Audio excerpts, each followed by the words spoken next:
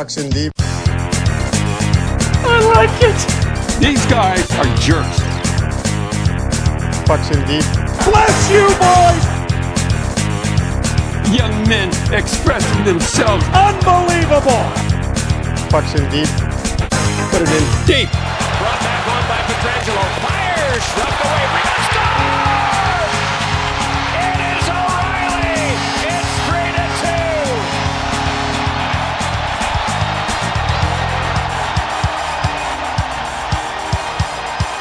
You know, getting pucks deep, putting the puck deep. Put pucks in deep. He's chipping pucks, he's getting pucks deep. Just put the puck deep. Getting pucks out, getting pucks deep. Get pucks deep, pucks in deep. Puck deep, pucks deep. Keep getting pucks deep.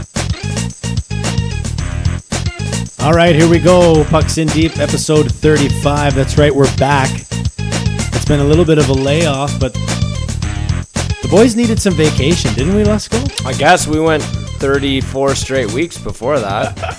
It's true how we went weekly without missing a week. That was great. Good scheduling by us, I guess. I don't know how that worked out, but it worked out great. And then all of a sudden, what'd you say, summer scheduling? It's summer scheduling. Summer scheduling. Fuck the summer. Mailing it in for summer. Mail it in every 2 weeks here on the pod. No, but seriously, episode 35, Pucks and Deep podcast at Coleman 42 at Let's Go Adam. Thanks for joining us. We didn't actually plan on having a 2-week hiatus, but as we mentioned, it did just happen to work out that way. And some things have changed since we last saw each other, Lesko. I mean, we got a Stanley Cup final to talk about now. We got the Blues and the Bruins, which is basically every Leaf fan's nightmare moving forward here. It was basically, you know, I'm hearing a lot of it could have been us. It should have been the Leafs. And I would like to go out and say, no, let's just stop that narrative right now. I heard that take, and the one I sort of agreed with that I did see was that from the perspective of a Maple Leafs player right now, if you're sitting at home watching this Stanley Cup final, you're thinking about what could have been. Yeah, I agree. And you look at how easily Boston kind of pranced through the rest of the Eastern Conference. You gotta feel like those emotions, those feelings, and those scenarios are going through some of the players' heads. Yeah, I like that approach. I think as a player, you're allowed to have that disappointment in thinking, man, it could have been us. But as a fan, you can't be like, oh, it should have been us. We lost. Like, let's say the Bruins go on to win the Cup. You're not, as a Leaf fan, saying that, you know, we in theory finished second in some way. In some universe, we finished second because you're just we lost lying to that. yourself. Yeah, like you're just looking for an out or some sort of excuse when really at the end of the day, we fucking lost. That's it. We lost. So too bad. Too bad. The other thing I wanted to mention that, I said some things have changed. Of course, we moved on. The Raps have also moved on, as we all know now. They're in the NBA finals going on right now. I don't think a lot of people south of the 49th anticipated an NBA final game ever really happening in Toronto, Lesko, but that's exactly what we got going on. And, I'm really looking forward to having a chat about the Raptors.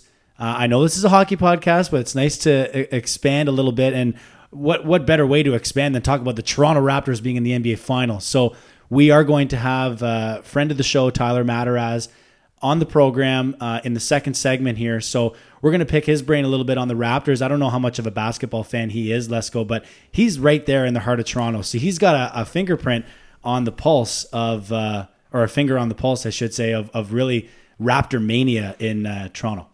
Well, it's absolutely exploding, and for good reason. I mean, they deserve the love they're getting, and I mean, I've been fully on board. I haven't missed a game, I think, since they played Philly at this point. That's impressive. I've been watching them all. Do you watch from tip-off? I have been quite a bit, yeah. Really? Yeah, even full basketball games, which is a rarity for me. But Wow. I've been watching a lot of games from start to finish, and I mean, them beating Golden State in game one was, incredibly exciting. And not only did they beat them, they seemed to. Oh, they had their way. They had at their way with times. it, exactly. Yeah, like absolutely. it was kind of surprising because I thought, I feel like we're gonna get dummied or we're gonna win a nail biter, but they were in solid control. Yeah, I'm not gonna lie. I'll be the first one to admit that I was wrong as far as what kind of chances did the Raptors have to even maybe win a game in the finals. I remember, there were some of my buddies that are more basketball fans, maybe even than hockey fans. And, they're saying, no, Coleman, you're not giving the Raptors enough due here. Like, they can do it. And I'm kind of thinking, okay, I know, I'm not saying that they can't. I'm just saying it's fucking Golden State. And, I mean, what are you supposed to do? They've been there 5 times in a row for a reason. But, I mean, they've got some injuries. It looks like Klay Thompson won't even be able to play. Maybe, I guess I should say, in Game 3. Durant is already ruled out for Game 3. Maybe no Klay. I mean, let's go. It's there for them to take in Game 3, is it not? First game in Cali. Well, I think one of the biggest factors is Durant and the fact that nobody can match up to Kawhi or do what Kawhi does necessarily at both ends of the floor. Because you take a look at Steph Curry, and he is, I'm not saying he's one-dimensional, but is primarily an offensive driver for that team, being a bit of a smaller player as well. Whereas, you have Durant, much like Kawhi, a big man who can do it all over, rebounds, shot blocks, steals, turnovers. What I liked, I was listening to it. I can't even remember what station. Maybe they were talking about it on TSN. I was watching just before bed. I don't know.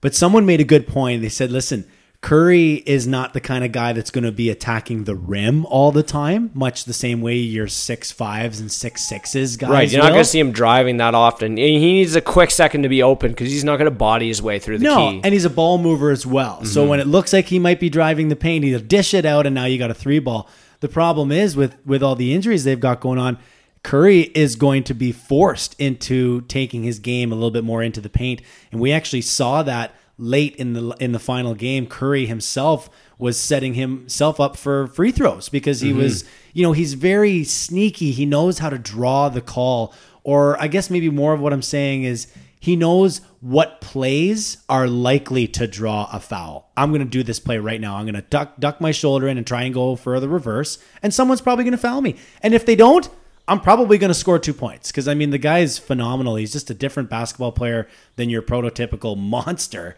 but he's pretty solid. I love watching Curry play. He's a great player.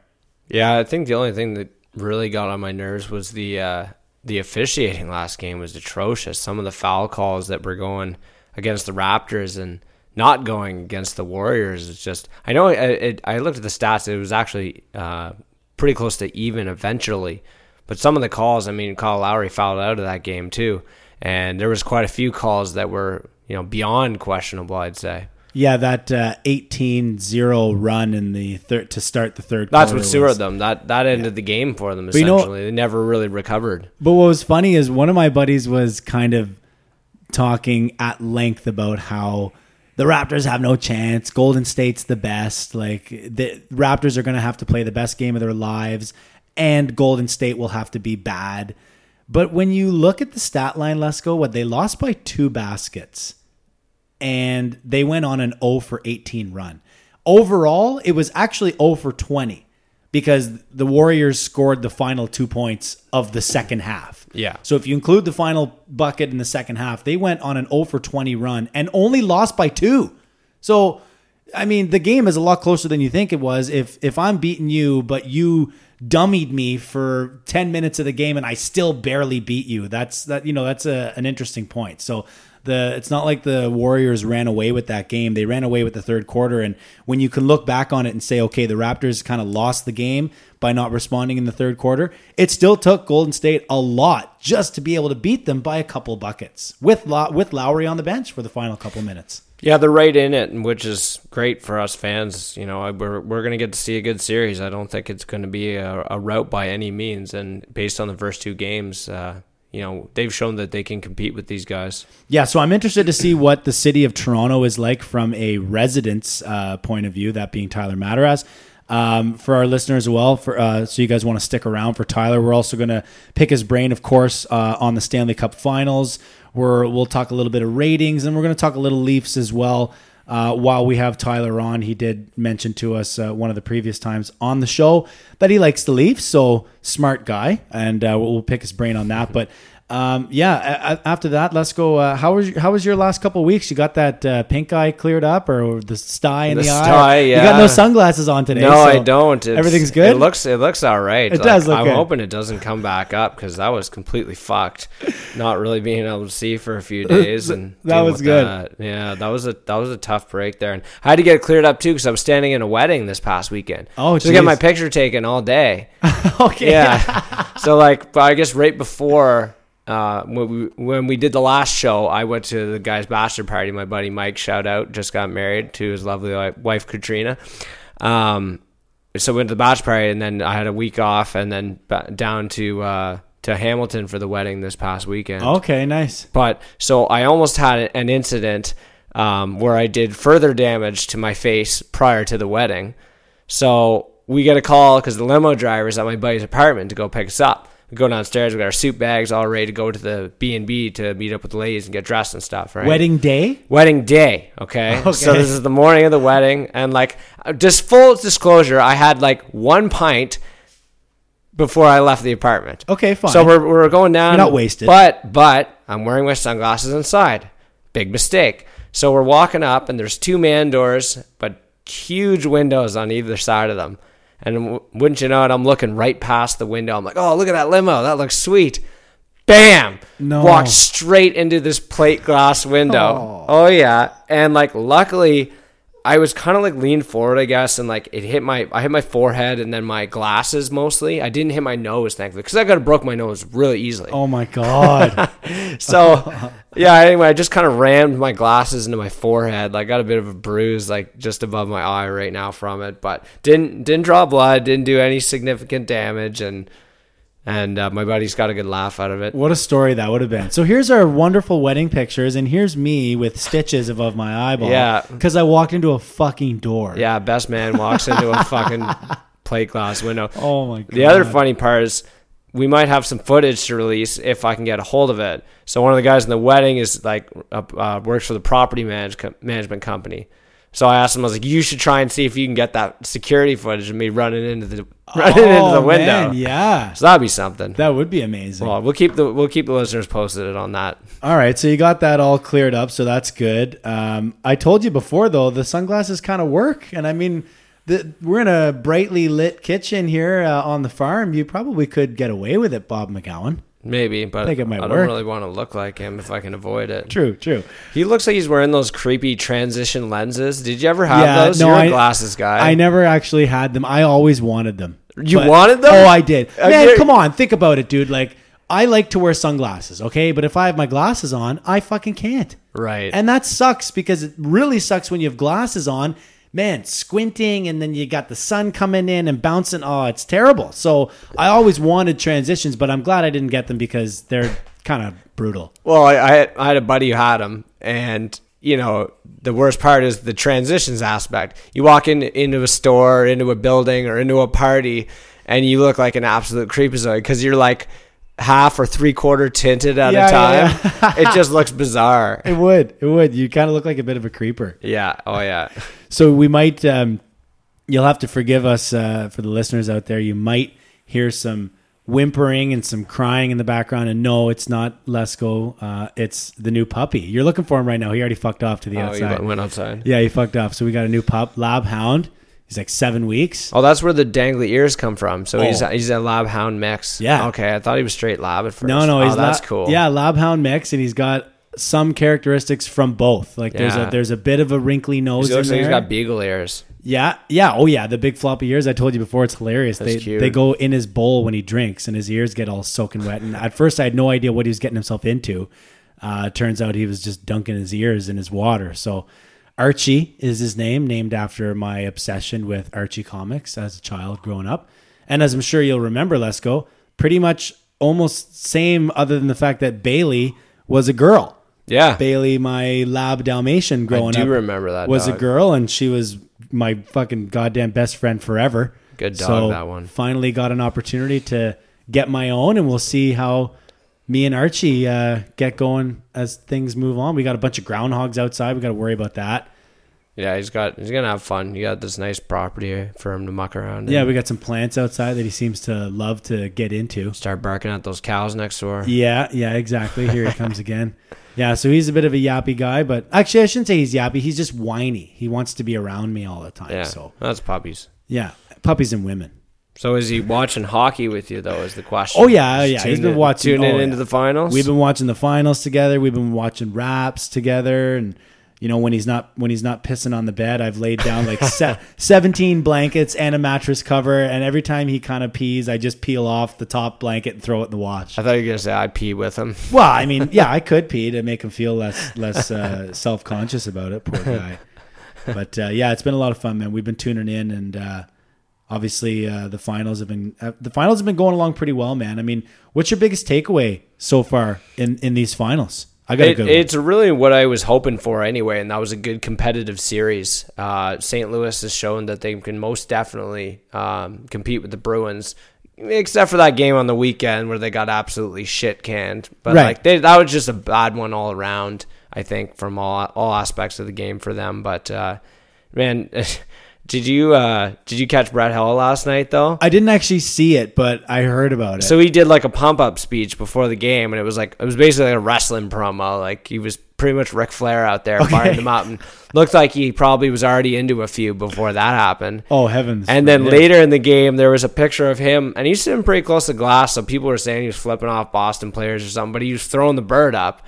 And amazing. There's a picture of him, so like, I love when those old vets of the team, and that's if anyone knows anything about what Brett Hull's attitude was like back when he played, this guy didn't give a shit then, and he sure as hell does not give a shit about anything right now. Well, I love that you brought up the wrestling promo because he was basically as close to a wrestling persona as you could get in the NHL. He was a good heel for hockey. He was a heel for hockey, Yeah. and he was kind of like he was born and bred right in the middle of the Attitude Era. Right, for like Stone Cold, he's a superstar, Shawn Michaels, and all this stuff. So he's got like a little bit of everyone kind of wrapped in, and he was a good looking dude, right? Like Brett Hull was a pretty good looking dude. So like he's a legend. You get the blonde hair, blue eyes, like sniping Genos all fucking day, 50 a year, easy, no problem. And he was a bit cocky, and people used to say, well, that was Americans are always cocky, blah blah blah. But you know what? He had the right to be that way, and he still has the right to be that way right now. And him, firing the crowd up kind of leads perfectly into my biggest takeaway so far, which is confirming my admiration and my love for the St. Louis Blues crowd. Aren't they wild? Wild. Last night was awesome to see. Amazing. I mean, they were standing up pretty much the whole third period, I felt like, and Ryan O'Reilly put them on their feet, and I don't think they got down after that. I mean, some people call Ryan O'Reilly a little underrated. I do. I'm sure he doesn't get the kind of airtime as, say, some of the bigger stars. But, I mean, that guy's a huge play driver, and he does it all. He does it at both ends of the ice. He kills it in the face-off circle. Did you see and I've seen this before, but it circulated again last night online, but his curve on his stick? No, I haven't. So he's got basically the most bizarre curve you've ever seen, and then right at the very toe, maybe like an inch off the toe, is curved like tipped downward. The other way? Like, no, inward, but like just this little bit is like just, I don't know how to explain it. It's almost like a direct 90 right there. Oh, okay. So what? So he can corral a little bit better? I'm not sure what the explanation is behind it and why he uses it. That second goal he scored. Look up a picture of it when you have a chance. That second goal he scored, which was the clip, by the way, for the intro. What a sick goal! Oh yeah, like from the word go. What a sick goal! You got Pietrangelo coming in on a nothing play, like a 2-on-2, and that's a defenseman, Pietrangelo, on his strong side, so it's not like he's got an angle to shoot at or anything. And he just kind of, like, he looked around Lesko, which is what I liked about it most. He looked around real quick to see what was up, and then fired a shot to the high blocker side, which is such a smart shot because Rask can't corral it. He must blocker it away. And that's what he did. He blockered it right into the slot, and the way that O'Reilly actually fucking buried that, that's a goal scorer's goal, man. That's not the kind of thing where you're going to dangle Pasternak, backhand shelf in a phone booth. Not saying he can't do that. But I mean, those are the goals that fire me up as a fan. Like, I'm not a fan of the Blues. I'm a fan of the sport. But if you are a fan of the Blues, like, I could only imagine how ape shit I would have gone if that was like a Leaf goal in the fucking Stanley Cup Finals. Absolutely. And then that, it blew the top right off that building. And man, like, O'Reilly just did everything right. Like, he did exactly what you're supposed to do. On the ice. Stick on the ice, going hard to the net. You mentioned Pietrangelo too. I mean, this guy, we've known for a while how important he is to the Blues and how much of a force he is. But the guy played 29 minutes last night. And it looks like they're really going to lean on him to help them out. And I thought what was really cool, and I guess we didn't bring up because we haven't had a show since, but it was Carl Gunnarsson scoring that big OT winner. Former Leaf great Carl Gunnarsson, which I hated that trade from day one. I was a fan of his. He's nothing special, but like, I found he's one of those guys that you don't notice him because he doesn't fuck up a lot. In a good way. Yeah, you don't notice him in a good way. Right. He was your plug and play kind of guys, right? Mm-hmm. And now he's a plug and play guy that's playing in the Stanley Cup Final. You know who else is a plug and play guy playing in the Stanley Cup Final? Tyler Bozak. And he got them there too, man. Like, Bozak had a lot of clutch goals. He's been contributing for sure. So if you're a Leaf fan, and I figure you're not cheering for Boston anyway, but there's a couple of guys that you can, and Alex Steen being another as well, that I'm happy to see have some success. Guys who've been grinding out in the league for a long time and didn't find much success when they were in the blue and white, unfortunately. I'm just so happy that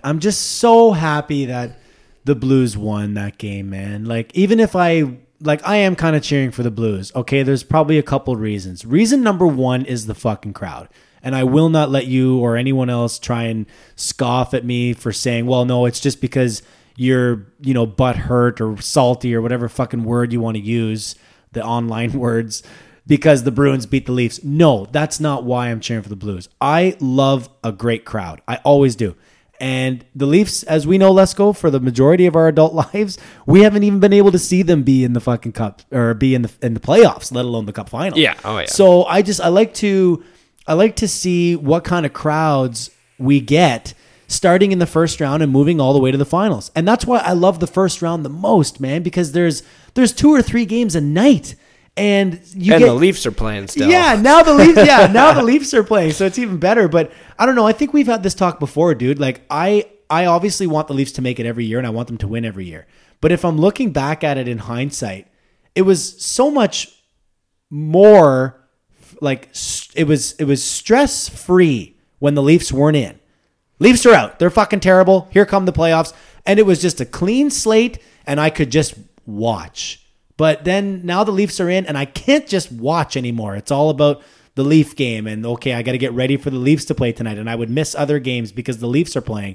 So obviously, if I had my choice, I want the Leafs to be in, but at the same time, it still was fun watching the playoffs when they are not in. Yeah, I feel like as it's gone on a little bit, my level of engagement has dropped off, but I think, and my level of interest, I'm still following it and everything. And, I've probably watched, a handful of games probably in the last couple rounds, outside watching highlights and shit. But I think a lot of it has to do with the Raptors, Oh, for sure. And I always kind of have that attitude, Leafs are out, summer starts, I can start doing yard work again. And I get busy, right? As a summer schedules, everything changes, right? Yeah, it's true though, because in the springtime, there is a lot of fucking shit to do, man. There's a lot of shit to do. And now, if the Leafs are going to go on a deep run, let's go. You have to get yourself prepared, as I do, and all of our Leaf listeners have to get themselves prepared for a time in your life when it's June 4th and the Leafs are still playing hockey. And you haven't even raked a lick of shit out of your backyard. Yeah, I know. Because what would you do? You would need them to sweep in the second round. To have any free time. Because every second day, basically, and man, it's just the beers and all that. Jeez. And every other day, it's getting over your hangover. Either you're mad, either you're mad that they lost, or you're pumped that they won, and you probably have a headache. From all the drinking and all the yelling. That'd be a tough grind for the fans just as much as the players. No doubt. By the way, I just breezed over it when I said June 4th. Obviously, must wish my gorgeous fiance a happy 28th birthday. Happy birthday, babe. I know she tunes in, so she'll be excited to see that I remembered. I remembered all day. I gave her a big Facebook post, but you know what I didn't do, Lesko? I didn't get her like a cake and candles, and I learned the hard way that that's really the only thing she enjoys. That's all she wanted was a cake and candles, and you didn't give her that. And I didn't give it. Well, live and learn, buddy. However, of course, as you know, and some of our listeners probably do, she's away at school. So we only got to see each other the weekend before her birthday, which was this past weekend. That's my excuse. That's your excuse. It wasn't. Okay. It wasn't your birthday. You know, I'm like, right. Why celebrate your birthday when it hasn't even happened yet? At least if we're celebrating it belated, you're 28. We can't celebrate your 28th birthday if you're 27. That's not going to fly. It didn't fly, by the way. And I also tried to get out of it by saying, I got you a dog. We got a puppy. Yeah. We got a puppy. That should count for everything. That should count for a fucking birthday cake and 28 candles. Maybe Christmas too. Maybe. Oh, nice. Fuck, you just outed me there. You could have told me that off the air. Maybe. All right. It wouldn't fly, trust me. All right. So happy birthday, Kier. Love you. And thanks for being supportive of me and tuning into every episode. That's very supportive. Yeah, it is. All right. Where are we headed? Where are we going first? I guess we'll go a little bit into some news and notes from around the NHL. Probably the most interesting of which was that Kuznetsov video that surfaced. Feel pretty bad for the guy because somebody clearly sewered him hard. Like, I don't know if it's a drug dealer or whoever it was, but for those of you who may have not seen it, I'm pretty sure it's still out there, but so it's him sitting there on his phone in a hotel room. There's some biddy passed out on the bed. Woo. And some guy's sitting like at this small table with him, filming him. And while he sits there on his phone, there's a couple lines of cocaine cut up onto the table. He doesn't do it or anything in the video, and they're not talking. He doesn't say anything, but it looks like a sneakily filmed like 30-second clip. Yeah. Now, my question is somebody trying to blackmail him? Because who the fuck is trying to blackmail a Russian hockey superstar? Because if he was, he's probably dead by now. Yeah, that's a really good point, actually. Right? Like, you're not going to fuck with somebody's buddies with Putin? Are you out of your mind? True. I mean, I only really thought of it now as you were mentioning that. I'm wondering if, like, this is a scenario where, let's say, Adam Lesko recorded the video, and then he said, listen, I don't want to get myself killed, so I'm going to send it to you, Josh Coleman. And then Josh Coleman says to Evgeny Kuznetsov, man, listen, I saw this fucking video. And I heard that, you know, someone's going to try and get money out of you. $50,000 to delete it. What do you do if you're Kuznetsov? I don't know. I figure he has guys for that. But like, if you're a professional athlete, like, you got people to take care of this kind of stuff. Right, but then the video would have never surfaced. I suppose. It was taken care of. Yeah. But so obviously he was probably like, no, I didn't do it, so fuck you. I don't care. Or maybe he also said, I don't give a shit. I don't give a shit what you do. Yeah, see you later. I'm not giving you So $50,000. allegedly, when through his agent, he responded and indicated that it was from the year before after they won the cup in Vegas. Is where they said this took place allegedly. Yeah, that surprises nobody. Yeah, well, you know what surprises nobody is that a multi-million-dollar professional athlete may or may not be doing cocaine or be around people who are doing cocaine. Yeah, so where are you on the whole thing? I mean, do you think he did it? I do. Oh yeah, I don't care. Probably, either. and I don't care exactly. No. And you know what? Like, the team's gonna slap him on the wrist, obviously, as they should. And the league might inquire about, like, hey, it's not a problem for you or anything like that. Yeah, because they're obligated to do that. And the PA and everything has to look out for their guys and all that kind of stuff. But so, I mean, this is way more common than people probably think. Oh, for sure. And if you don't think so, you're pretty naive, I'm going to say. It's not just Wade Redden and Ray Emery back in the day at Pub 101 doing rails. Exactly. That's every team, every player. Yeah. Not every player, but every team, bunch of players. But here's my biggest thing before we move on. If I like how Kuznetsov is sticking by his guns, okay? I like that. But I don't know, man. Why are you right in front of it? Why are you sitting right in front of it? Why are you, Evgeny Kuznetsov, who didn't do cocaine and never does and never will, why are you the closest human being to the cocaine? And there appears to be two people there, and I think there was two lines on the table, like it's him and whoever's filming. Yeah, and the smoke show laying on the table has no idea, doesn't care. She wasn't doing any, she's sleeping. Yeah. But that was my thing. Listen, I've been in the room when people were doing cocaine, okay? Do you think I was directly in front of the cocaine? No, because I wasn't doing it. So, like, the cocaine was over there in the corner. Like, okay, fine. Those guys over there, some of them I didn't even know. I'm at a fucking hotel party. Yeah. They're over there doing cocaine. I went to go to the bathroom and someone's doing cocaine in the fucking bathroom. Like, okay, am I guilty now because I'm right near it? No. Am I able to move forward and say, yeah, listen, I didn't do that. I don't do that. Yes, I can say that. But He definitely said it because he could, right? Because there was no proof that he was actually doing it, Right. so he might as well say I didn't. True. Right? But From I mean, a PR standpoint, I believe that's what you do in that situation. yeah, you're right. But if I'm not doing it, I'm also not sitting directly in front of it. No, That's of all course I'm not. thinking. I know it sounds like a weird argument. Holy fuck, Coleman. Now you're the master of the chairs and the seating arrangement. No, I'm just saying, like, he was sitting there. That was clearly his seat. You could see he's on his phone. He's leaned forward. That's where he was sitting. Why is he 3 feet away from the cocaine if someone else was using it? Like, it would have Yeah. been someone else sitting there. So anyway, moving right along, Evgeny Kuznetsov probably likes the smell of cocaine, and this is news to nobody. He's probably just using it so he could flap his bird wings and fly right out of that hotel. Yeah, that's right. Well, I mean, yeah, he does the bird dance all the time, right? There you go. All right, what do we got next here? We got Tyler coming up shortly, but we can touch on a few more things. What do you want? I don't know. You want to talk Leafs or you want to talk about all this business NHL bullshit? Well, we can do the. You mean the State of the Union? I want to glaze over the one topic that stood out for me the most with that Bettman thing, the State of the Union League thing he does prior to the finals, was that the biggest topic was the officiating. Yeah. That's a bad thing for the NHL. Of course it is. Yeah, of course it is. But I think it was a good thing for the league because the league is the bad guy here because the officials have not been great. Well, and people are picking apart the review systems And the that are hand in pass, place. you know, like the hand pass was pretty egregious. Yeah, really and bad. that really exposed a term that's been thrown around for years in hockey, but it's a non-reviewable play. Yeah. We can't review if this happened or not, which I believe, if the NHL makes the right move, won't exist anymore. You'll never hear that as an explanation ever again because it doesn't make any sense, and it especially doesn't make sense if you're a casual fan of the game. Yeah, you're right. You tune in and you're like, hey, I didn't think you could do that. Well, you can't. Okay, but then how come the goal counted?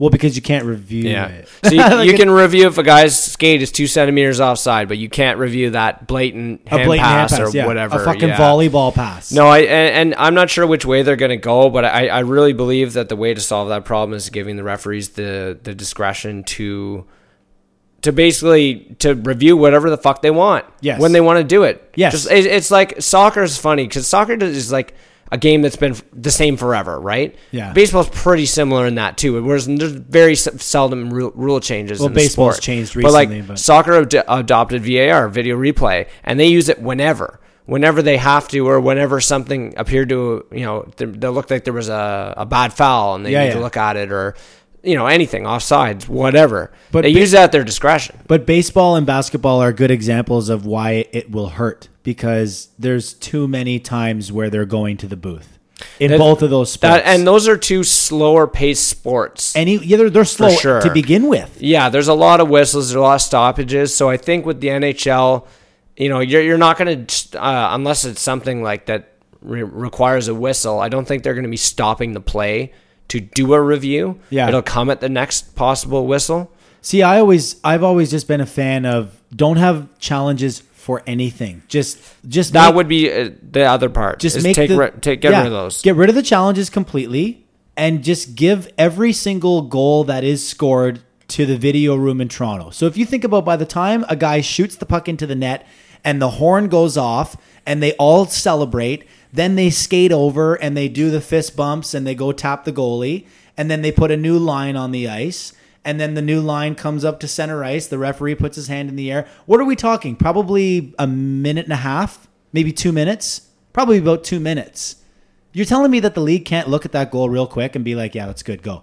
Yeah, Like, they've got to do like a seamless way. The ref just but I said- think the ref has to make the call at the end of the day. So they're going to have to basically call in and say, hey, and the flag down, the guy in the box, penalty box, wherever, flags down the official, says the league's on the horn. They want you to watch this. Yeah. Send them the clips they need to see so that they can make that call. Oh, I see. So you're not circumventing the referee. So, and people get all conspiracy like, oh, guys in Toronto didn't want that to count. It's like, Oh, all that kind of But you're always bullshit. going to have that regardless of what I happens. think so. I Always. think so. Yeah, but I'd like to keep the decision making in the hands of the officials. And like I said, if they're able to review everything, you're giving them the power to correct a mistake like that.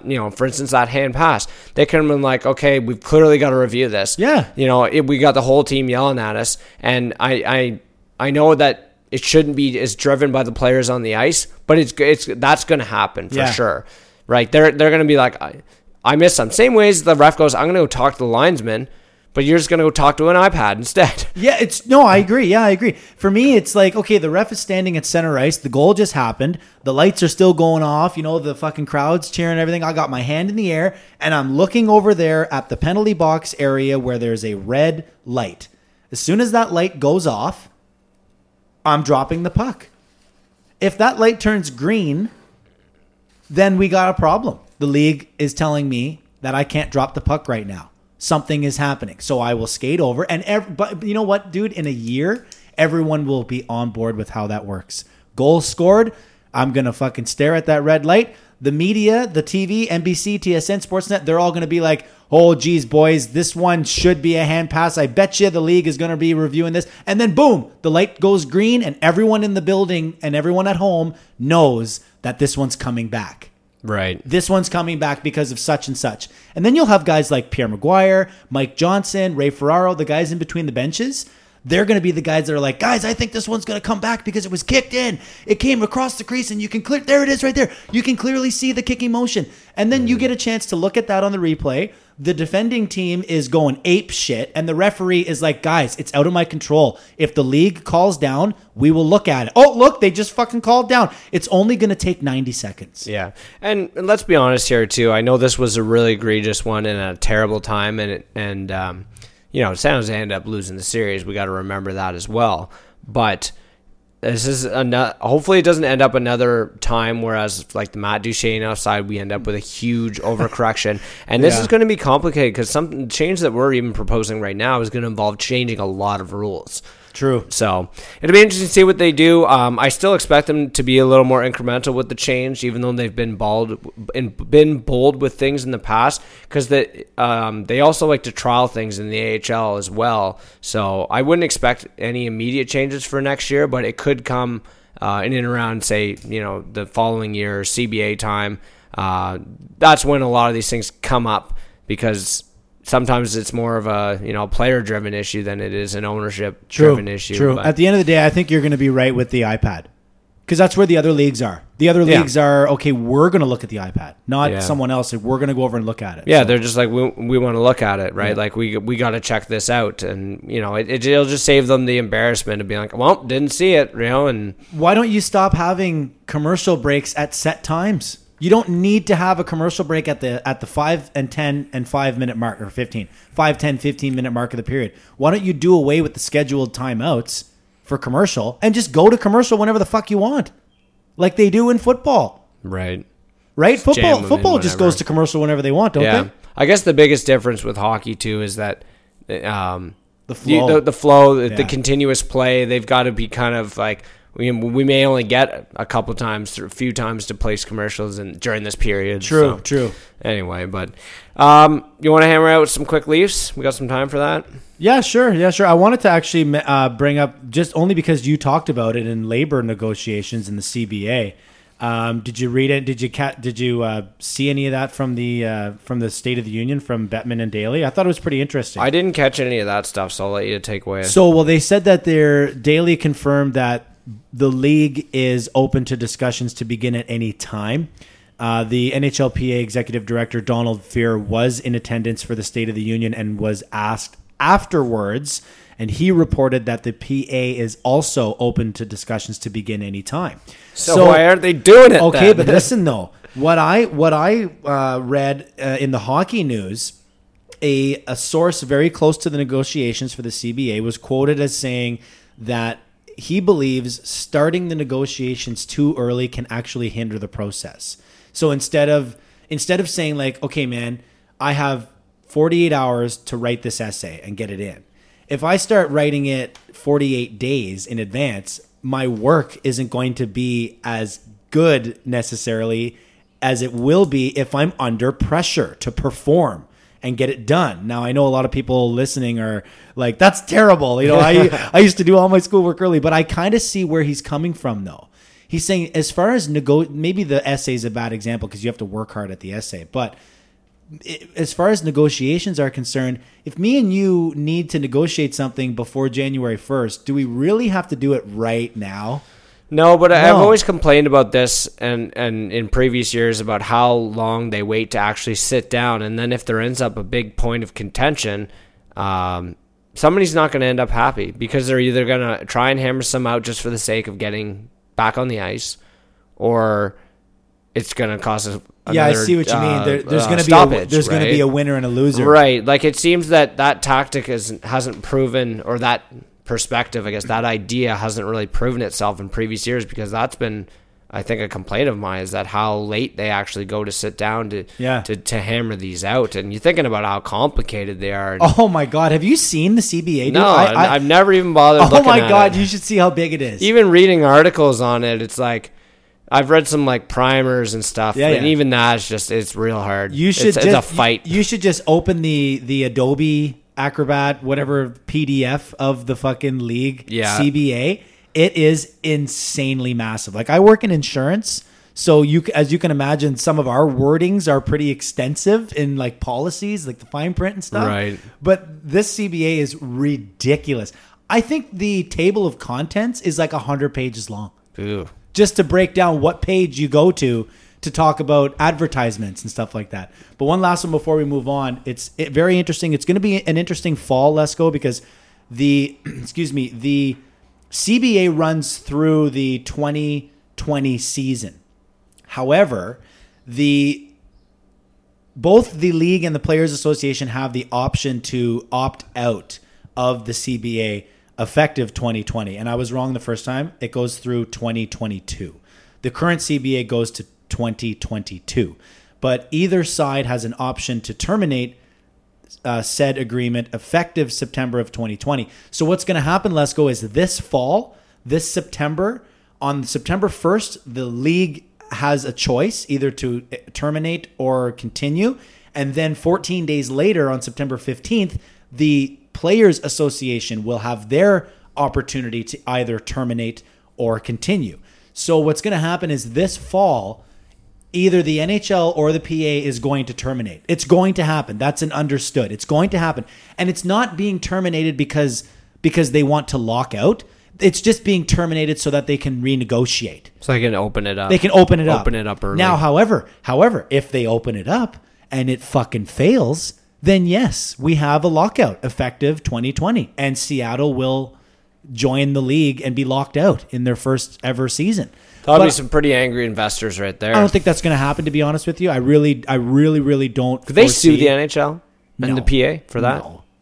Well, no, I bet you there's fucking fine print. Well, that's what I'm wondering. When they signed up for this, did they go like, hey, if there's a lockout, like, I wonder if there's some clause in there like Seattle was like given some kind of assurance. There could be compensation. Yeah, maybe. Financially, there could be compensation. Could be, yeah. But it's just important to note, and we probably won't touch on this again, let's say, until early September or late August, let's say, when these talks actually start ramping up, because I'm interested to see what the backlash is going to be from the casual fan that assumes that there's a lockout. And I bet you sounds terrible. Some fans are going to think that the upcoming season is locked out. You know what I'm saying? Like, right. If they wake up in the morning and they open up TSN or Facebook or whatever, and they see NHL exercises opt out of current CBA, they're going to lose their shit. They're going to think that the current season coming in less than a month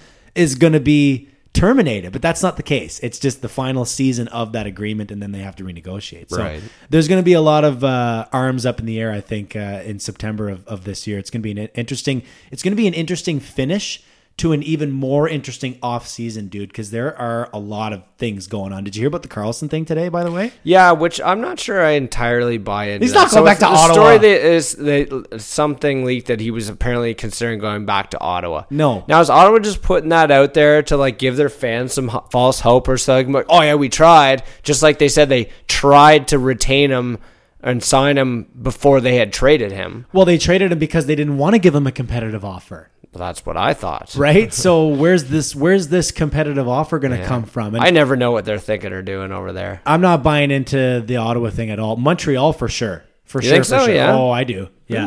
I mean, Interesting. I think there's got to be something on his side, whether it be like his wife. Maybe she wants to return a little closer to home. I don't know. But yeah, I don't think you can really rule out San Jose either.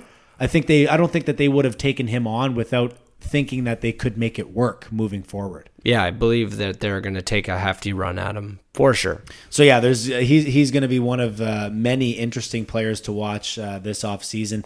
We will catch up with Tyler on some other players that are going to be interesting to watch this offseason. A little bit of talk yesterday about Patrick Laine and whether he wants to stick around in Winnipeg. It's all media driven, but what really gets the fish hook into my cheek, let's go, is who you're talking about. And when we rhyme off the list of players that are going to have an interesting offseason, it is a who's who of a fucking all-star team. So this is going to be one of those off seasons, I think, that instead of going by super fucking slowly is probably going to go by quickly, because every day I'm going to be wondering if so-and-so has been given a contract yet. Yeah, there's a lot of guys, a lot of RFAs, a lot of UFAs, and it seems to be a lot of personnel movement as well. I mean, we've seen a lot of coaching moves just the playoffs aren't even over, and there's been several hirings and firings since the end of the regular season. One of them being our old buddy DJ Smith, who got picked up in Ottawa. Right, more connections provincially there. Yeah, Melnick loving the D. Very interesting. And apparently it was DJ's goal the entire time to work his way up to a head coaching position.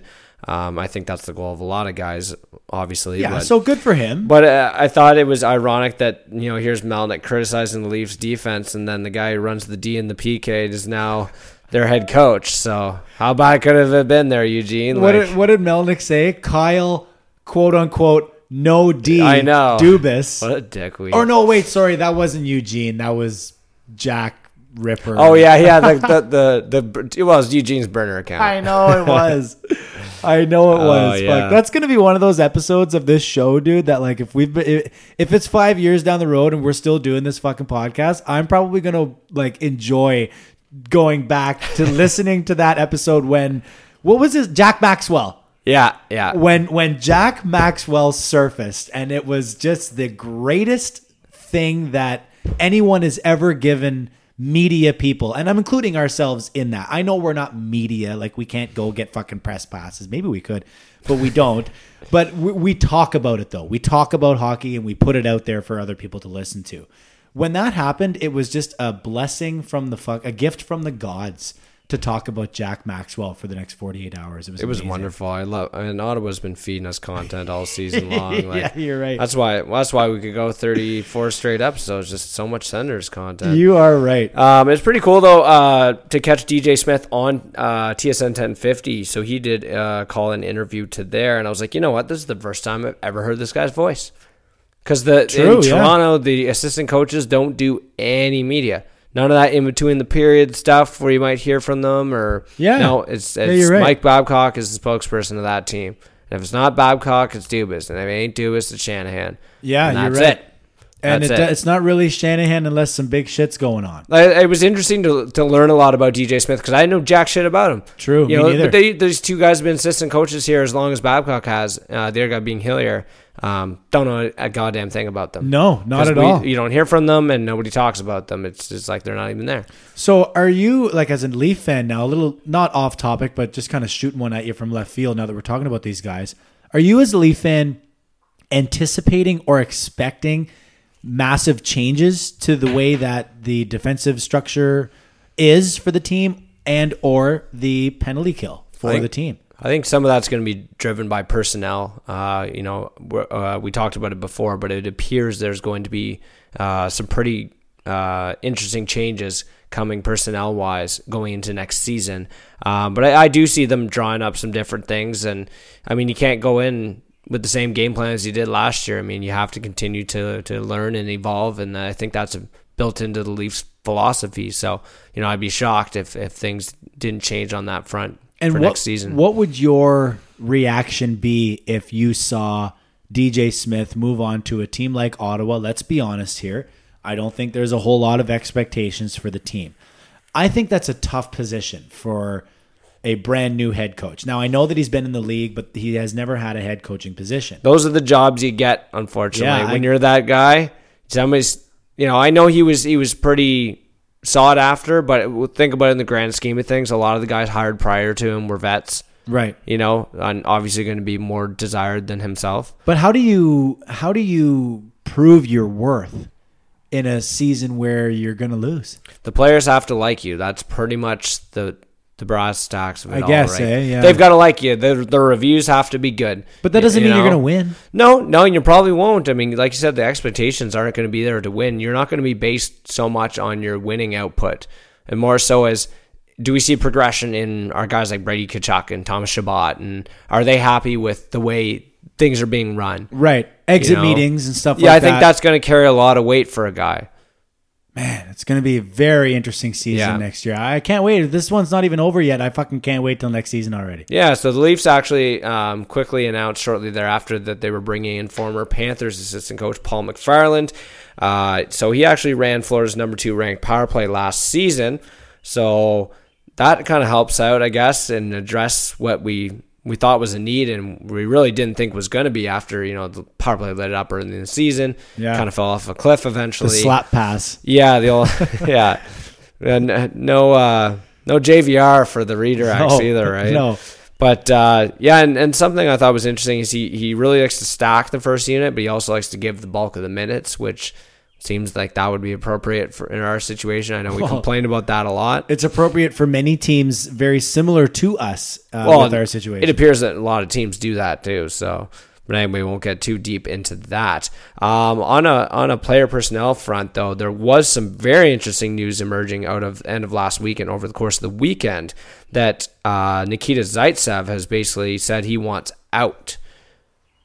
Yeah. Okay, so it was very curious to me that we're entering an off season where we've been able to look into the future for 2 years and say, this is the year that we're going to need to alleviate ourselves of cap space. And who are the 2 most prominent cap eaters that we would like to move on from right now? Nikita Zaitsev and Patrick Marleau. And why is it honestly just coincidental that the 2 contracts that we would most love to get away from are the 2 guys that come out and say, I don't want to be here anymore? Well, Zaitsev said that. Marleau did not. But I don't know if it's been indicated privately that I don't think he's the type of guy to be like, I want out of here. I think it's more like I am open to going elsewhere because his family moved back to San Jose during the season. They sold their house in Toronto and moved back to San Jose. Apparently not a great transition. I mean, they'd lived there their whole entire lives. So no more right? babysitting for Marner and Matthews. I guess not. Yeah, no more babysitting duties. But so it appears that he's open to that, and I thought that was interesting news. And I mean, what a good guy, I guess. At the end of the day, that he's willing to work with the Leafs to find a suitable trading partner because he has a full no move as far as I know. Yeah, he does. So he's got to whatever trade, but clearly he's working with the Leafs. I think this has been the plan from the moment that he signed on the dotted line. Okay, man, we'll give you the 3 years because no one else will, but you're not going to play here, which is the same reason why no one else will give you a 3-year deal. No one else is giving you a 3-year deal. You're going to come here because we actually think that there is a chance that we could win. We're not expecting to win, but the team is good enough to fucking maybe win. Possibly, so you can come here, play for 2 years, and then we're moving you, which is why his salary, and I'm a key word there, I'm talking salary, not cap hit. His salary is only 1.25. Yeah, his salary, the real money's small. So if you're So he gets like an $8 million signing bonus by the Leafs, and then his AAV is $6 million, but his actual salary, which is paid by the team, is like 1.25. So if he were to go to a team like Arizona or some other team that needs to get to the cap floor, that's a perfect way to get to the floor. Your owner is going to give you a huge Christmas bonus if you told him that, hey, I just traded for Patrick Marleau. Oh my God, don't we have to pay him $6 million? No, actually, we only have to pay him 1.25, but Yeah. he counts against our cap for $6 million. Your boss is going to give you a fucking car for Christmas, guaranteed. makes him a lot more movable, and Exactly. and I believe he's owed a decent bonus as of July 1st. So I That's would what I was talking expect to about. Yeah, see like that $8 million. Such a trade take place sometime after that, after the Leafs have paid that bonus. So and the other interesting part to consider here as well is that I believe these two contracts are two contracts that Kyle Dubas might not have signed.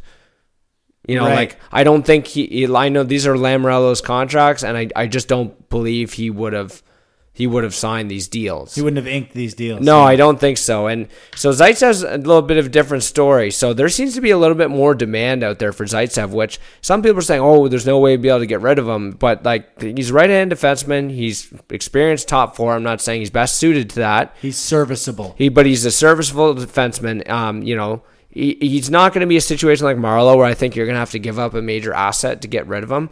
I think there'll be enough interest in a guy like Zaitsev that you should be able to move him for something reasonable. At the end of the day, you are trying to shed cap, and teams might try and take advantage of that. But it looks like if they're able to pull off these two moves, we're going to be a lot more comfortable, and it does open up money to potentially bring in a defenseman if necessary. Maybe make an attempt at signing Gardner at a reasonable deal. Fuck that. We need a backup. Oh, yeah, I'm going to need that too, but Think I about don't that, know though. how much money they're going to budget for that. Yeah, but it needs to be budgeted for, man. They were talking about this on Overdrive the other day, and they were making the greatest points in the fucking world, man. Yarrow Halak, who plays for the Bruins, got 20-some games this year, 25 games or whatever it was. And the main reason why the Bruins got home ice advantage in the first round against the Leafs was because of Yarrow Halak and the wins that he gave the Bruins. Yep. We did not have that. We did not have a backup capable of giving us any fucking wins. So we need like probably $2 million. We need $2 million somewhere to give to a backup goalie, because is it really that important to shore up the defense and make a huge splash on someone when we could have gotten an extra 8 to 12 points if we had a serviceable backup who didn't let in 6 fucking goals? Because the team can score, dude. So with new assistant coaches in there and hopefully a new power play and Babcock being able to adapt and change and stop doing some of the fucking things that he's been doing that has been hindering the team from advancing, if we can rectify some of those things, and these are not major things, dude. These are small things. These are play Matthews things. These are play Tavares things. You know, stop putting fucking Connor Brown on the ice right now. We don't need Connor Brown on the ice right now. Mike, he doesn't have to play. Like, those are things that I think are easily solvable. And you'll be able to see our stars play like stars. And like you said, the overloading that first line power play and giving them 1 minute and 35 seconds of opportunity to score. Instead, the puck gets shot down the ice. Oh, you have to change. Like, it's not that way for most other teams. Why does it have to be that way for ours? Like, our team is one of the more talented teams in this league, and they should be playing that way. I think we're going to see that finally starting this upcoming October. And I think because of that, we're going to be able to play a backup goaltender against some of the other teams that aren't just on back-to-backs, dude. We need to get away from that too. There's only 12 back-to-backs a year? 12, 14 back-to-backs a year? That's not enough games to give Freddie off, man. And we talked about it before too, that with the way the game is played now, with the volume of shots and the quality of shots that are goalies are having to deal with now, it just, you're not going to be able, there won't be Brodeurs and stuff playing 60 plus games. Now, are there a few guys in the league who are capable of doing that? For sure. But I think the lesson here is, and we always say it's a copycat league, right? You look at both Binnington and Tuukka Rask. what was it, under 50 starts, I Exactly, believe, for both of them. It's the old Kawhi load management principle. Yeah, so exactly. start load managing those goalies there. Take a page out of Masai's book there, Kyle, and we'll see if we can figure something out. And I mean, that guy's been doing wonders for the Raps. Absolutely. Where they are. So Dubas is doing wonders for the Leafs, and we're going to be there soon. What I love about it, dude, is you got like the Raps being in the finals and doing amazing, and then whether they win or not, hopefully they do, but maybe next year it could be the Leafs, dude, and then we could see like an extended June with maybe the Raps and the Leafs playing. That would be fucked. It would blow the roof off the That whole would be city. fucked. That city would be insane right now. They would not be able to have both of those teams play on the same night. And that turnout I saw down at the Jurassic Park there, it was insane, man. They had crazy people. Apparently, they had 30,000 in Mississauga alone watching the game at a viewing party. I know, so. isn't that fucking crazy, man? Wow. They had like Pembroke and Petawawa were there. Yeah, watching the games. All right, man. We want to get out of here and get Tyler teed up. Yes, sir. Yeah. All right. So let's get out of here. We'll take a quick fiver here. We'll let Archie out. See if he's got to take a piss. I think I saw him take a piss over there in the other room earlier. Which I like. He went outside. He was trying to tell me, hey, man, I got to go for a pee. Let me out. The most devastating thing I think I figured out when I first got my first puppy was when I learned they pee 12 to 14 times a day. Yeah.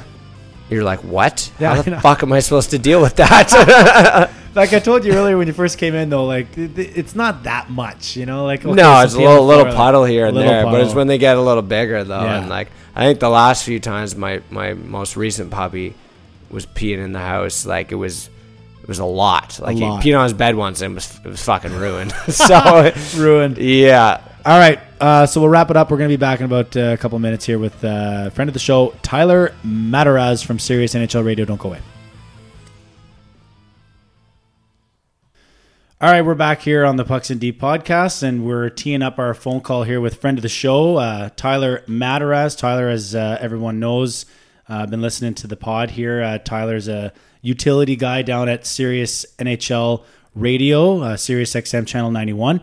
And Tyler, thanks for joining us again. I wanted right off the bat, I want to know, Lesko and I want to know, obviously it's your job to watch hockey, but how much Raptors have you been getting into lately?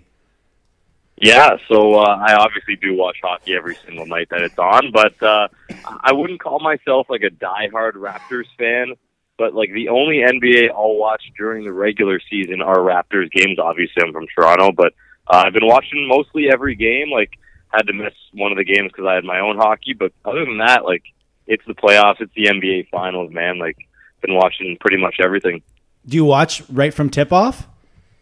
Yeah, I usually do. Not in the regular season. That's right. Like, I won't lie to you. Like in the regular season, if I can just tune in for the second half, I'm cool with that. But for the NBA Finals and pretty much for the entirety of the playoffs, I've been watching most of those Raps games. They're exciting. They are exciting. I was impressed with Lesko. He told me that he watches from tip-off, and same as you. Not always during the regular season, but even now in the playoffs, I know it's exciting and everything, but like I still have things to do, and I think to myself, okay, I can get it for the second half. Like I still feel like I'm not missing a ton if I miss the first half of a basketball game. Maybe that's wrong, but that's just how I feel.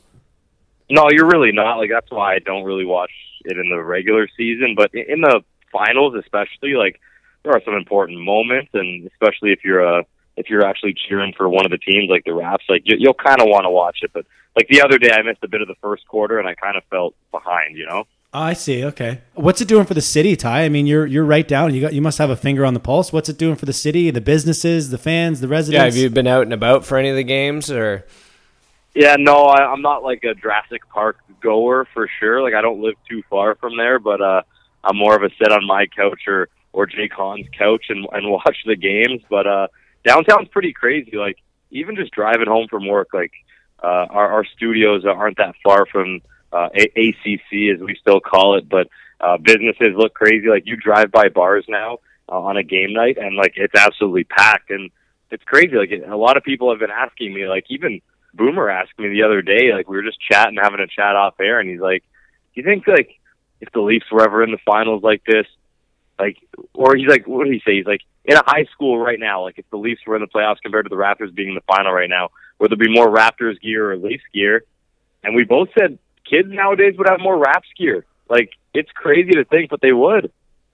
Yeah, and I wonder if a lot of that has to do with kind of, and this has been a bit of a story throughout the NBA playoffs, but the diversity of the fan base of the Raptors. I mean, it's a very quite the reflection of what the city of Toronto really is, and it's it's huge multicultural city.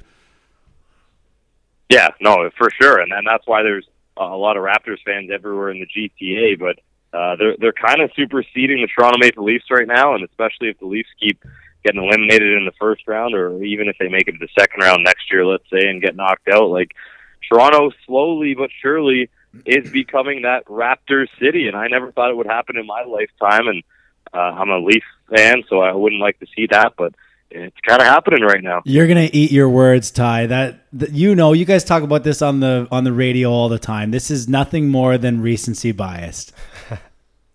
Yeah, probably, but like as Lesko said, like, it's just such a multicultural city, and like, you know what? Not a lot of people like hockey because they don't grow up with it, and a lot of people moving to the city, maybe from other countries, aren't really familiar with hockey. And basketball is just such a global sport, so it's obviously easier to like. But you know what? I see both sides, Josh. Like, if the Leafs were in the final, like, people would have actually been flipping cars instead of just like jumping on top cars and stuff. So they'd destroy the whole city most likely.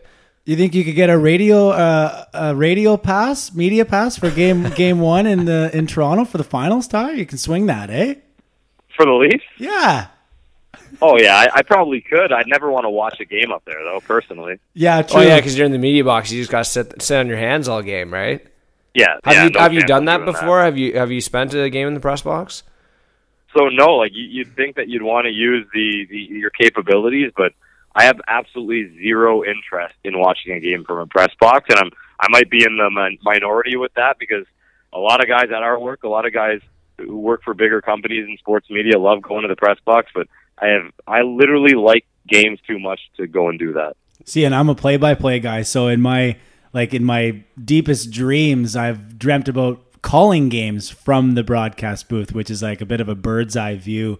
I guess though it's totally different. Like, if I'm doing play-by-play, that's obviously way different than actually cheering for some team drinking a beer. Oh, for sure. And play-by-play, you can actually get passionate too about your calls and whatnot, and you can actually, as a play-by-play man, like, let's take Joe Bowen, like, you can be a fan of the team, right? But if you're just sitting up in the press box watching a game, you can't be a fan. Yeah, I heard they give out some pretty nasty stares to guys who get excited up there. I've heard stories about, Jeff O'Neill being up there and losing his cool whenever the Leafs score or something like that in a big game. And I can kind of get why if you're a fan first and you want to go to the game as a fan, it's not really the environment you necessarily want to be in. No, and you don't want to be in one of those stories, because people, they won't forget you the next time you're coming up in the press box. They're like, oh, look at this, it's this fan. Yeah, unprofessional guy. Oh, here comes Steve Dangle. Yeah. Yeah. So I guess bringing it into hockey here, Tyler. What do you have a team that you think is the favorite after 4 games here in the finals? And how much of an impact do you think losing Chara is going to have on the Bruins? Oh, like a massive impact. But you know what? Like, we're heading towards Game 5 of the Cup final. I know it's a broken jaw, and you know what? He's most likely not going to play. But, like, would you guys be shocked if Chara just, like, wore that fishbowl and, like, somehow played through a broken jaw? Like, if he doesn't play, I guess it's not the worst thing. Like, this is not Zdeno Chara when he's like 26, 27 years old, where he makes a massive impact. But without Chara, like, and without Grzelcyk still, if you're going into the depths of your D-core and you're into a 3-game series now, how do you not like the St. Louis Blues at this point? But I'd still call the Bruins the favorite. They have 2 home games remaining, and you know what? They might only play one and then win it in St. Louis if they can win at TD Garden on Thursday. But for me, I like the Bruins going into the final, and I still do like the Bruins barring the injuries. Yeah, you talked about Chara. I think if there's one player in the league that you could say maybe would come back and play, it would be the monstrous Zdeno Chara. It would have to be, and you know what? I watched the slow-mo replay a couple times. Like, it hit him directly in the jawbone. Yeah. Like, if it got him more in, like, the front teeth area and he had to just get dental work, like, he wouldn't had a jaw issue, but it certainly looks like he broke his jaw, like where that puck got him right in the side of the jaw. You can be as beastly as Chara is, but any puck going that quick is going to break your jaw. Yeah, and it wasn't even a glancing blow either. Like, it was directly into the jaw. And like you said, I thought the most telling replay for me was after the shot was taken. Was it Tarasenko that took the shot?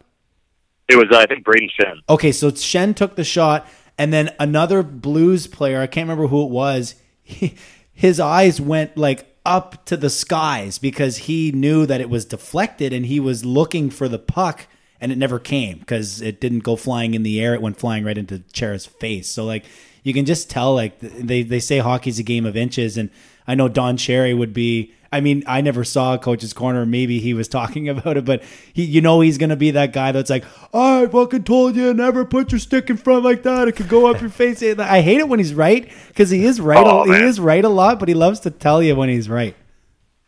Yeah, but every defenseman is going to try to stick check there, and of course they take the risk. They take the risk of having the puck deflecting into their own teeth, and it's what happened to Chara. But I was already thinking, like, even if he doesn't play, like if the Bruins still win the cup, how epic would that cup lift be? His second cup lift ever with a broken jaw. Like, that would be an epic photo forever. Yeah, it'd be a wicked picture. And I like that your point that you made, Tyler, is I don't think I would be surprised if he did manage to squeeze his face into a fishbowl and go out and play. And I think part of it is given that his age. I mean, every game this guy plays at this age, was he 42 now? Is basically a blessing. Like it's icing on the cake of an incredible career. True.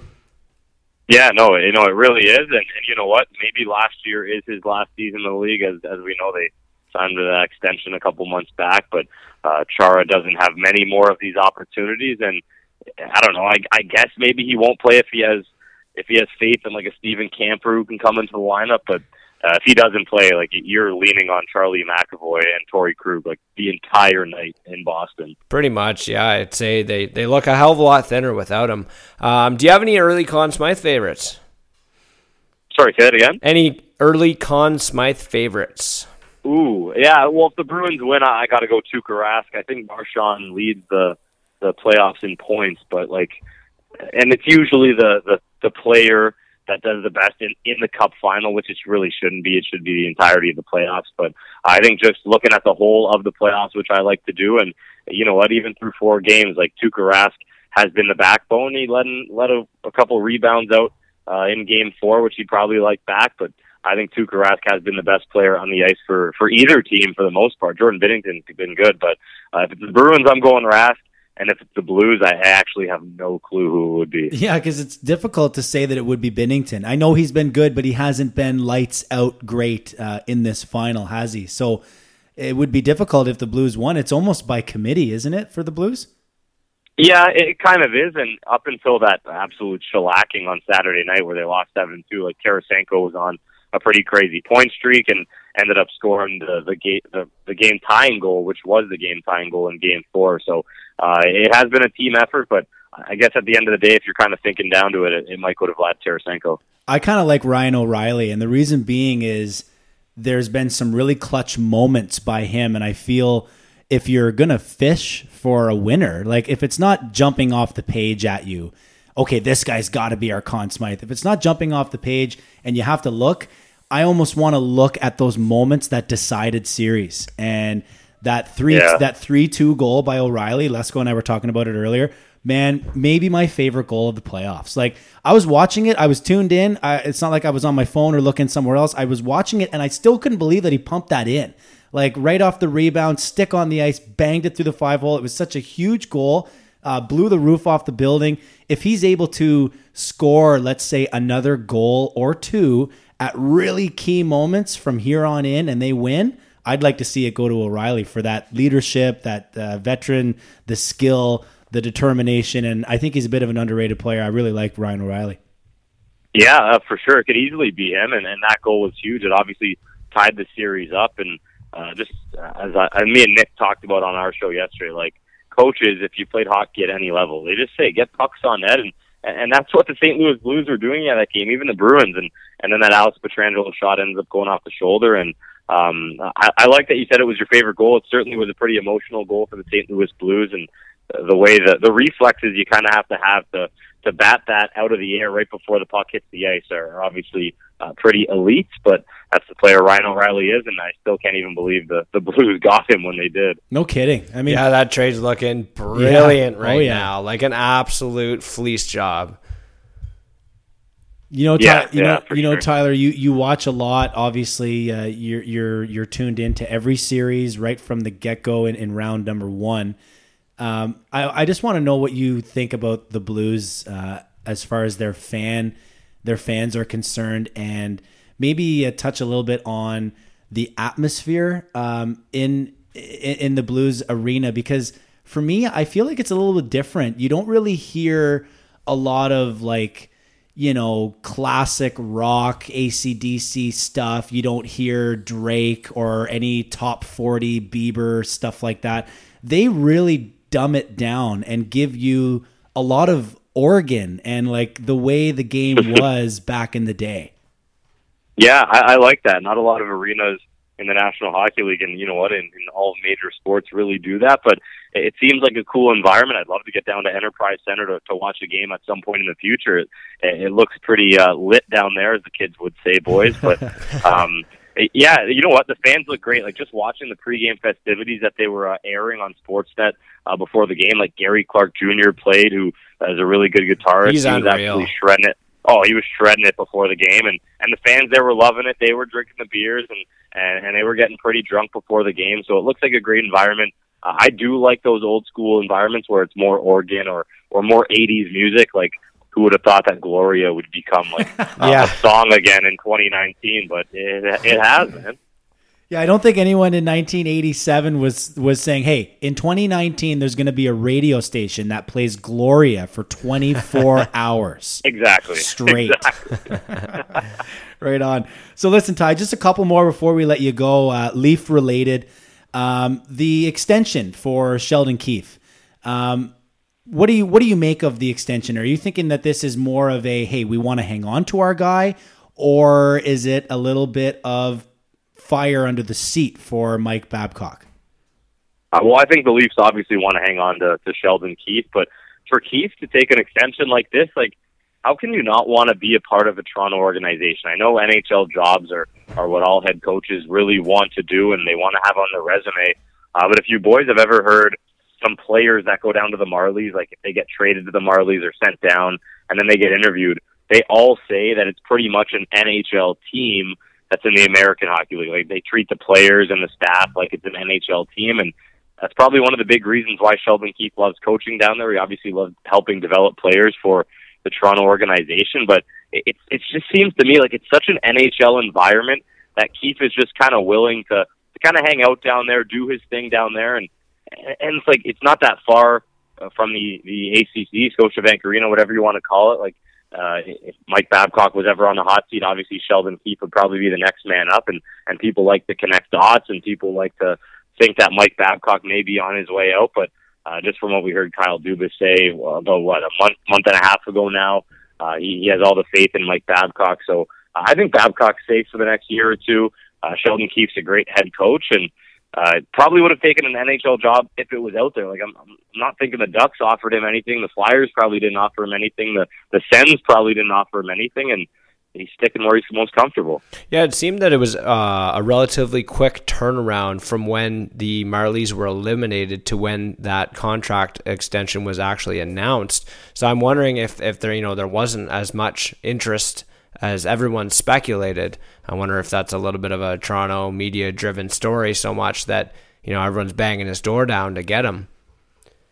Yeah, you never know, right? Like, the Toronto media can drive any single story, so you don't really know. As you said, it was fairly soon after the Marlies got eliminated, so they probably had something in place, and we're kind of just waiting for Keefe to be done coaching in the Calder Cup playoffs. And as Leaf fans, like, you guys are probably pretty excited to still have a good coach down there, because I try to get to a lot of Marlies games. They're obviously cheap, and it's tough to go to Leaf games sometimes, so the Marlies are the next best thing, and it's been nice when Keefe's been the head coach, because he's certainly done a great job with that team. Well, I'm excited for two reasons. One, because I think one of our greatest assets is Sheldon Keefe, and I know not a lot of organizations are going to say that, and maybe a lot of pundits are going to say, oh, well, that's just you Leaf fans. Everything in Leafland is super important, blah, blah, blah. But realistically, I think we have an asset in Sheldon Keefe. It's good to hang on to him.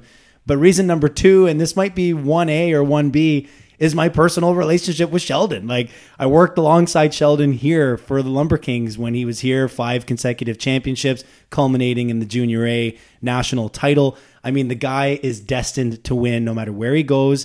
He was such a treat to be around and work with. We were in the coach's room. I'm not claiming to have had an impact on the team, but I was just around, and I was in the room sometimes when they'd have meetings or discussions about this and that. And, he appreciated our work that we did on the play-by-play media side. And it was just a really great relationship. And when they won the Calder Cup, I shot him a quick text. I didn't even know if it was his number anymore. I said, hey, it's Josh Coleman. Congratulations on the championship. Go Leafs, go. And he shot me a message back. So right away, I'm like, okay, I have the phone number for a potential Toronto Maple Leaf head coach. So I think maybe that's a little bit why I've been pushing for him to make a position for the Leafs in the future. Well, so at the end of the day, like, do you or even you, Lesko, like, do you guys think he's going to be the head coach in the next, 2 or 3 seasons then? I do. I got to think that the 2-year extension is a bit of a window, like a pressure window for Babcock. Like, they've got to make further essentially than they have. They got to make a bigger dent, I think, in the playoffs within the next 2 years, or they're going to be reevaluating things. And if you listen to Dubas himself, like you said, he did eventually reassure everyone about Babcock's job security, but he also says we review everything every year. So you have to think that keeping Keefe in the fold. It's got to be almost an insurance policy type thing if shit does go off the rails.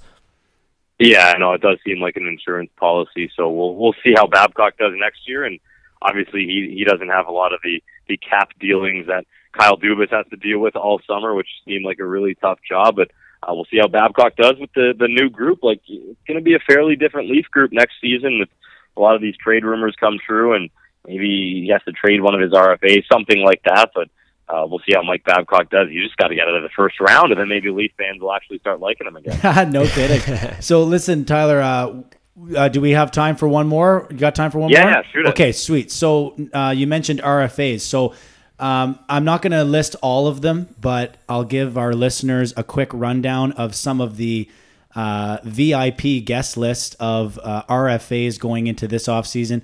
Mitch Marner, Braden Point, Mikko Rantanen, Sebastian Aho, Kyle Connor, Timo Meier, Brock Besser, Patrick Laine.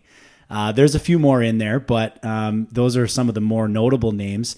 Of any of these names, Tyler, are you anticipating anything outside of the normal, be it a offer sheet or a trade of some kind? Are we going to see some fireworks this offseason? Because I'm really looking forward to this summer. Normally, I just can't wait for the season to begin, but I'm itching to see some of these deals. Yeah, I think I was reading earlier today, I think Elliot Friedman might have mentioned in his 31 Thoughts podcast that possibly a guy you didn't mention because he's not really that big of a name in the RFA market is William Karlsson, who, had a good season. Last year wasn't like his first season in Vegas, but the possibility of William Karlsson, maybe an RFA of that caliber getting offer sheeted, could be there because, like Kyle Dubas in Toronto, like George McPhee has a nightmare of a situation on his hands with the Vegas cap. So maybe a guy like William Karlsson, but when you're looking at the high-end guys that you mentioned, like an Aho or a Rantanen or a Marner or a Point, like at the end of the day, it's really not worth it for other teams to offer sheet these guys. So let's just bring it back to Mitch Marner. Like if a team goes out and sends an offer sheet to Mitch Marner, like Kyle Dubas is 100% matching it because he's not losing Mitch Marner like that. So it's not really worth it for other teams, but for the lower end RFAs, maybe like a William Karlsson, it could be worth it for other teams because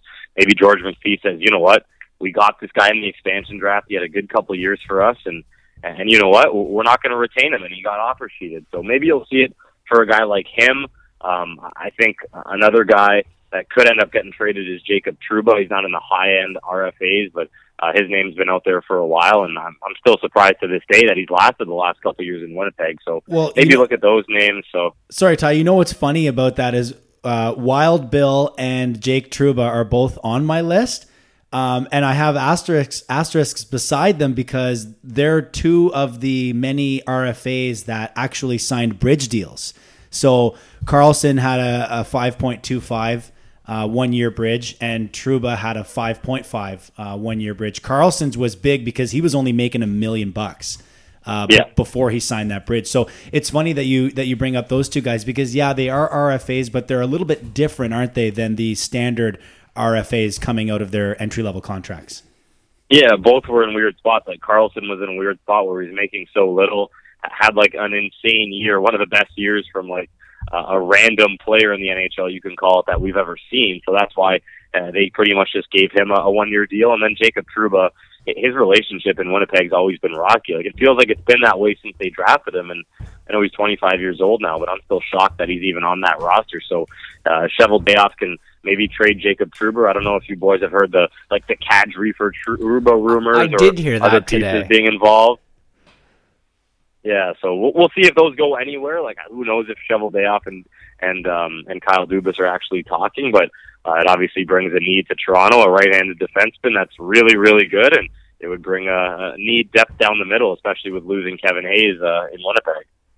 Yeah, that Kevin Hayes situation is a bit of a strange one, isn't it, too? Very weird, and you'd think that he would sign with the Flyers now, and I think it was just weird, boys, because it was happening while we were watching that Stanley Cup game. yeah, exactly. All right, Tyler, well, listen. Well, sorry, go ahead, bud. Go ahead.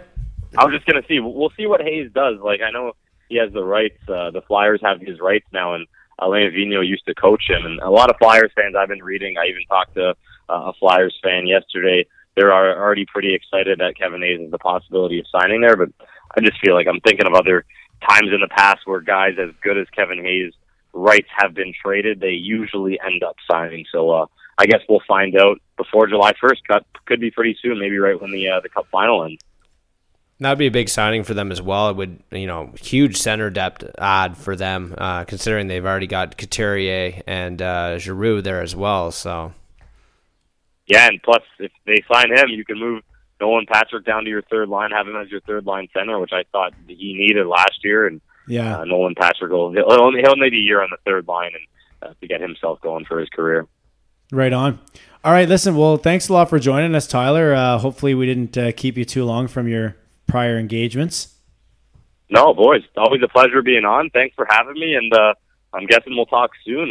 Go Bruins, because they're winning the Cup. Come on, bud. Let's go Blues. All right, well, yeah, we'll definitely have to look at maybe having you on. Our off-season programming is going to dial down a little bit, but we're going to try and come up with some fun stuff to throw together, and maybe if you're kicking around and you're up for it, we might have you on for a little off-season programming, talk about the draft or something like that. Yeah, I'm always down, boys. Just shoot me a note, and I'll be there. Cool, man. Well, thanks again, Ty. We'll talk to you soon. Thanks a lot, Tyler. Yeah, boys. Take it easy. See you guys later. All right, bye.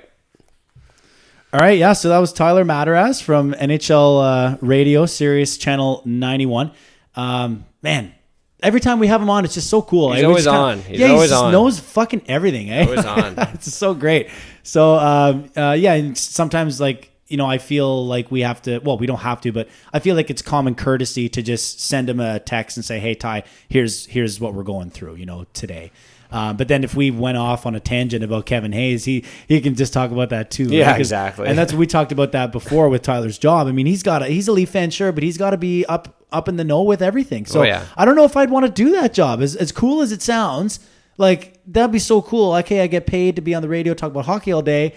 But I don't know, because would it not take away from your ability? You got to keep up, because on your day-to-day basis, you're trying to ingest as much NHL information as it is. And True. I feel like we kind of went through that a little bit this year with starting the podcast, and it became that. Okay, I'm not just reading because I have time and I feel like reading. It's like I should be reading this, and I got to check out this, and a little bit of homework, and getting a little bit more diverse, because sometimes I'm just ingesting Leaf content till I can't take it anymore and I drive myself insane.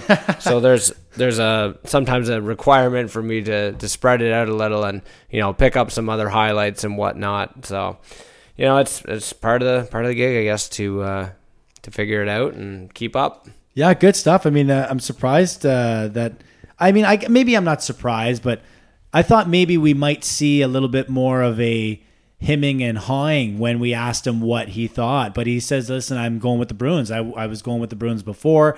I'm going with the Bruins now. Sometimes, some people might say like that's just the chalky pick because it is the Bruins and they're the only 100-point team left in the playoffs. But no, he seems pretty dead set in his ways. I was kind of hoping that he might be going for the Blues a little bit.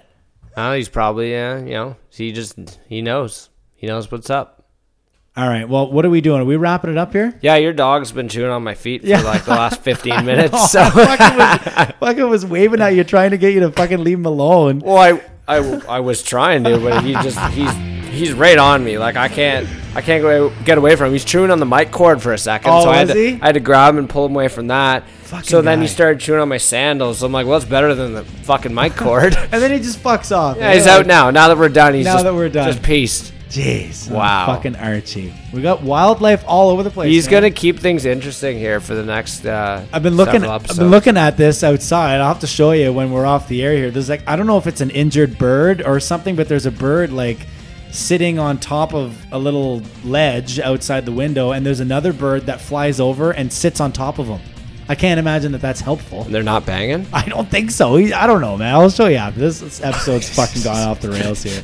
All right, so thanks again to Tyler Mataraz from Sirius NHL Radio for joining us. We'll have him again soon here on the Pucks and Deep podcast. For Adam Lesko, I'm Josh Coleman. You can find us on Twitter at Coleman42, at LeskoAdam, and follow the podcast Twitter account at PuckPod. Drop us a line. And, I don't know, maybe some free shit soon coming up for you listeners out there. Thanks for joining us. It's been a wicked episode, an hour and a half deep. Episode 35, under wraps. Stanley Cup Final underway. We'll see you again, maybe in a week, maybe in 2, I don't know. Till then, take care, comb your hair.